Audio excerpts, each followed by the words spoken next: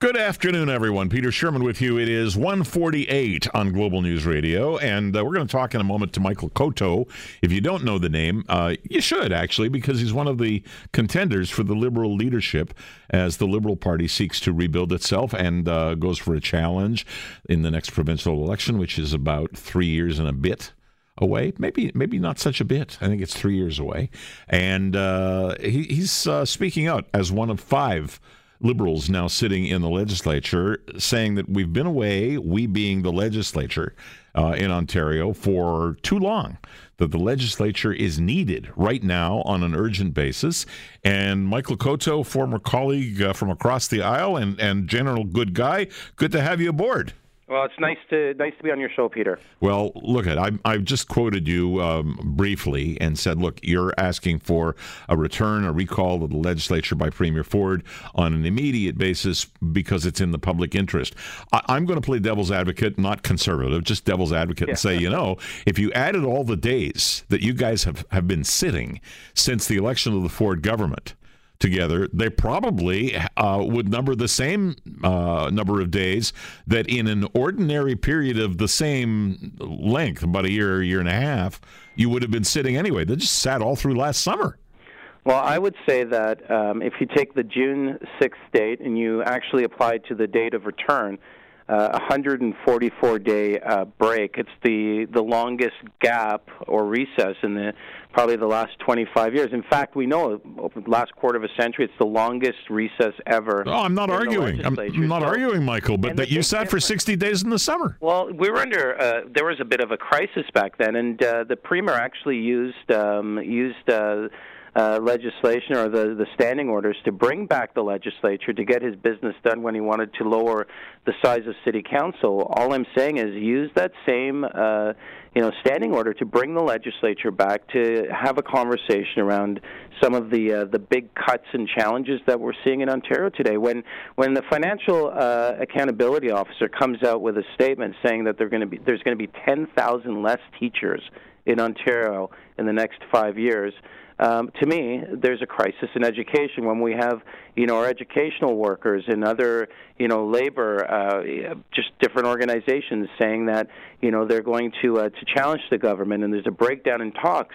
We should bring back the legislature to hold the government accountable and to be able to speak on the issue. Well, look at Michael. Realistically speaking, tomorrow is October the 1st, and so 3 weeks from today we go to the polls and we elect either we re-elect Trudeau or we elect a new government in Ottawa. One way or the other, that the line is drawn there.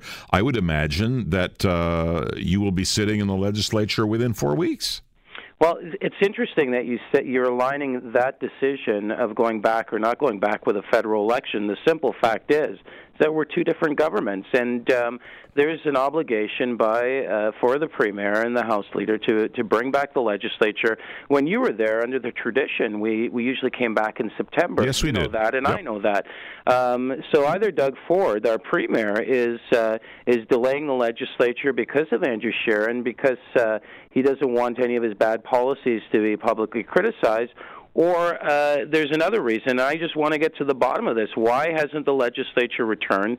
Why can't we speak on the issues? And why can't I do the job that I was elected to do? And that's to hold the government accountable. And it's a very basic system we have here in Ontario, that we have question period, that we push forward through legislation. I want to be given the opportunity to challenge the government and to hold it accountable. That's what the role of the opposition and independent members is supposed to be. Hey, you're talking to a guy who only ever served in opposition. I know what the role of the opposition is. Now, what would you be saying if you're in my situation? Oh, the same thing. But I mean, I'd saying the same thing because all of this is to some degree posturing, and I'm going to tell you why I think that. You talk about the fact that one should have nothing to do with the other when I mention the legislature is closed down because there's an election on, and you talk about the fact that Ford doesn't want to get in the way of Andrew Scheer and so forth. Look, Prime Minister Trudeau is using every opportunity to slag Ford, and Ford, to his credit, has not been saying anything, nothing. Right. He's just stayed completely mum.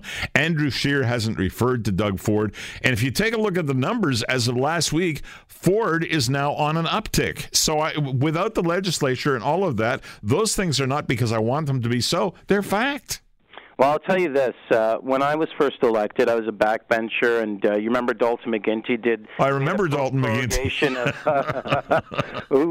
He prorogued Parliament back then, and, I spoke up. I was asked by media how I felt about going into prorogation, and I disagreed with it. I thought that the legislature serves a purpose, and it's to hold governments accountable, and it's one of the few ways we have to ensure that independent members or opposition members can actually challenge the government and bring accountability into the legislature and for the people of Ontario. So I said it back then, and I'll say it again today, that we need to make sure that the legislature is open, where we can actually have debate, where we could rise to the occasion as parliamentarians and challenge the government, and to ensure that there's an accountability piece in play.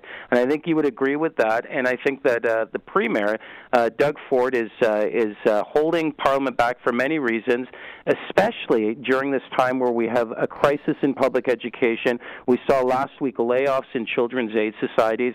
And to me, the children of Ontario are being compromised, and we need to ensure that we put in place an accountability process back in place where we can hold this government accountable. Well, there are people, and I might be one of them, who would say, Michael, come on now, nobody had more of a rough ride with the teachers, and therefore through the teachers with the pupils, than the Liberal government, and we have yet to see what's going to eventuate with the government of the day. So that chapter hasn't been written yet, but let me give you the floor, because that's why I have you on. Yeah. Let's suppose you're back in the legislature tomorrow morning. The agenda is set by the government House Leader, not by you. You're not even, at this point, with all due respect, the opposition. You're an opposition party with 5 members, so you don't get questions. But if you had questions tomorrow morning, what would they be about? So I would ask the Premier of Ontario, why has he decided to move in a direction to spend more and actually provide the citizens of Ontario with less? Doug Ford is spending more than the previous government, and we're seeing all these cuts take place in education, child welfare, children with complex special needs, autism, all these things happening. Why has he decided to move in that direction? And I would challenge the government, and that question period and debate, introducing of legislation, those are some of the functions that happen inside the legislature, but to stand even outside the doors of the legislature and to talk to media is all part of this function of what the legislature brings. And that's how we ensure accountability, by asking the right questions, by bringing petitions forward on behalf of constituents, by moving motions, by bringing forward bills. This is a part of the legislative process that keeps the system honest and accountable. And without that, I don't believe that we'll be able to do that, and I think that's where Ontarians would like to be, to have Doug Ford, face the scrutiny of his decisions, and to be able to answer questions to ensure accountability in government. Well, I suspect you're going to get your chance in October. Let me take the last minute. We've got only a few seconds left, and I want to ask how your leadership race is going. We're doing it's an amazing team we've built across the province in all parts of Ontario, and I'm running to make Ontario the best possible place to raise a child. Where kids feel the safest, get access to best education, where they can reach their potential, and where we can build an Ontario that's based on, their dreams and aspirations. I think that's where we need to go as Ontarians, and it connects back to everyone, regardless of your age. If we build a good Ontario for the next generation, it'll be an Ontario that's good for people today, and I feel very positive. We're going to build an alternative to Doug Ford. I'm the exact opposite of who he is, and we'll build an alternative, and 3 years from now, we'll go into the election, and people will have to make a decision on what direction they want this province to go in. Michael Coteau, we always got along. We still do. I wish you well. You're a good man. Thank you. Thank you, Michael. Take care. All right. Michael Coteau is the member for Don Valley East, and he is a Liberal MPP, one of 5, and he is seeking to be the leader of the Liberal Party when they hold their convention.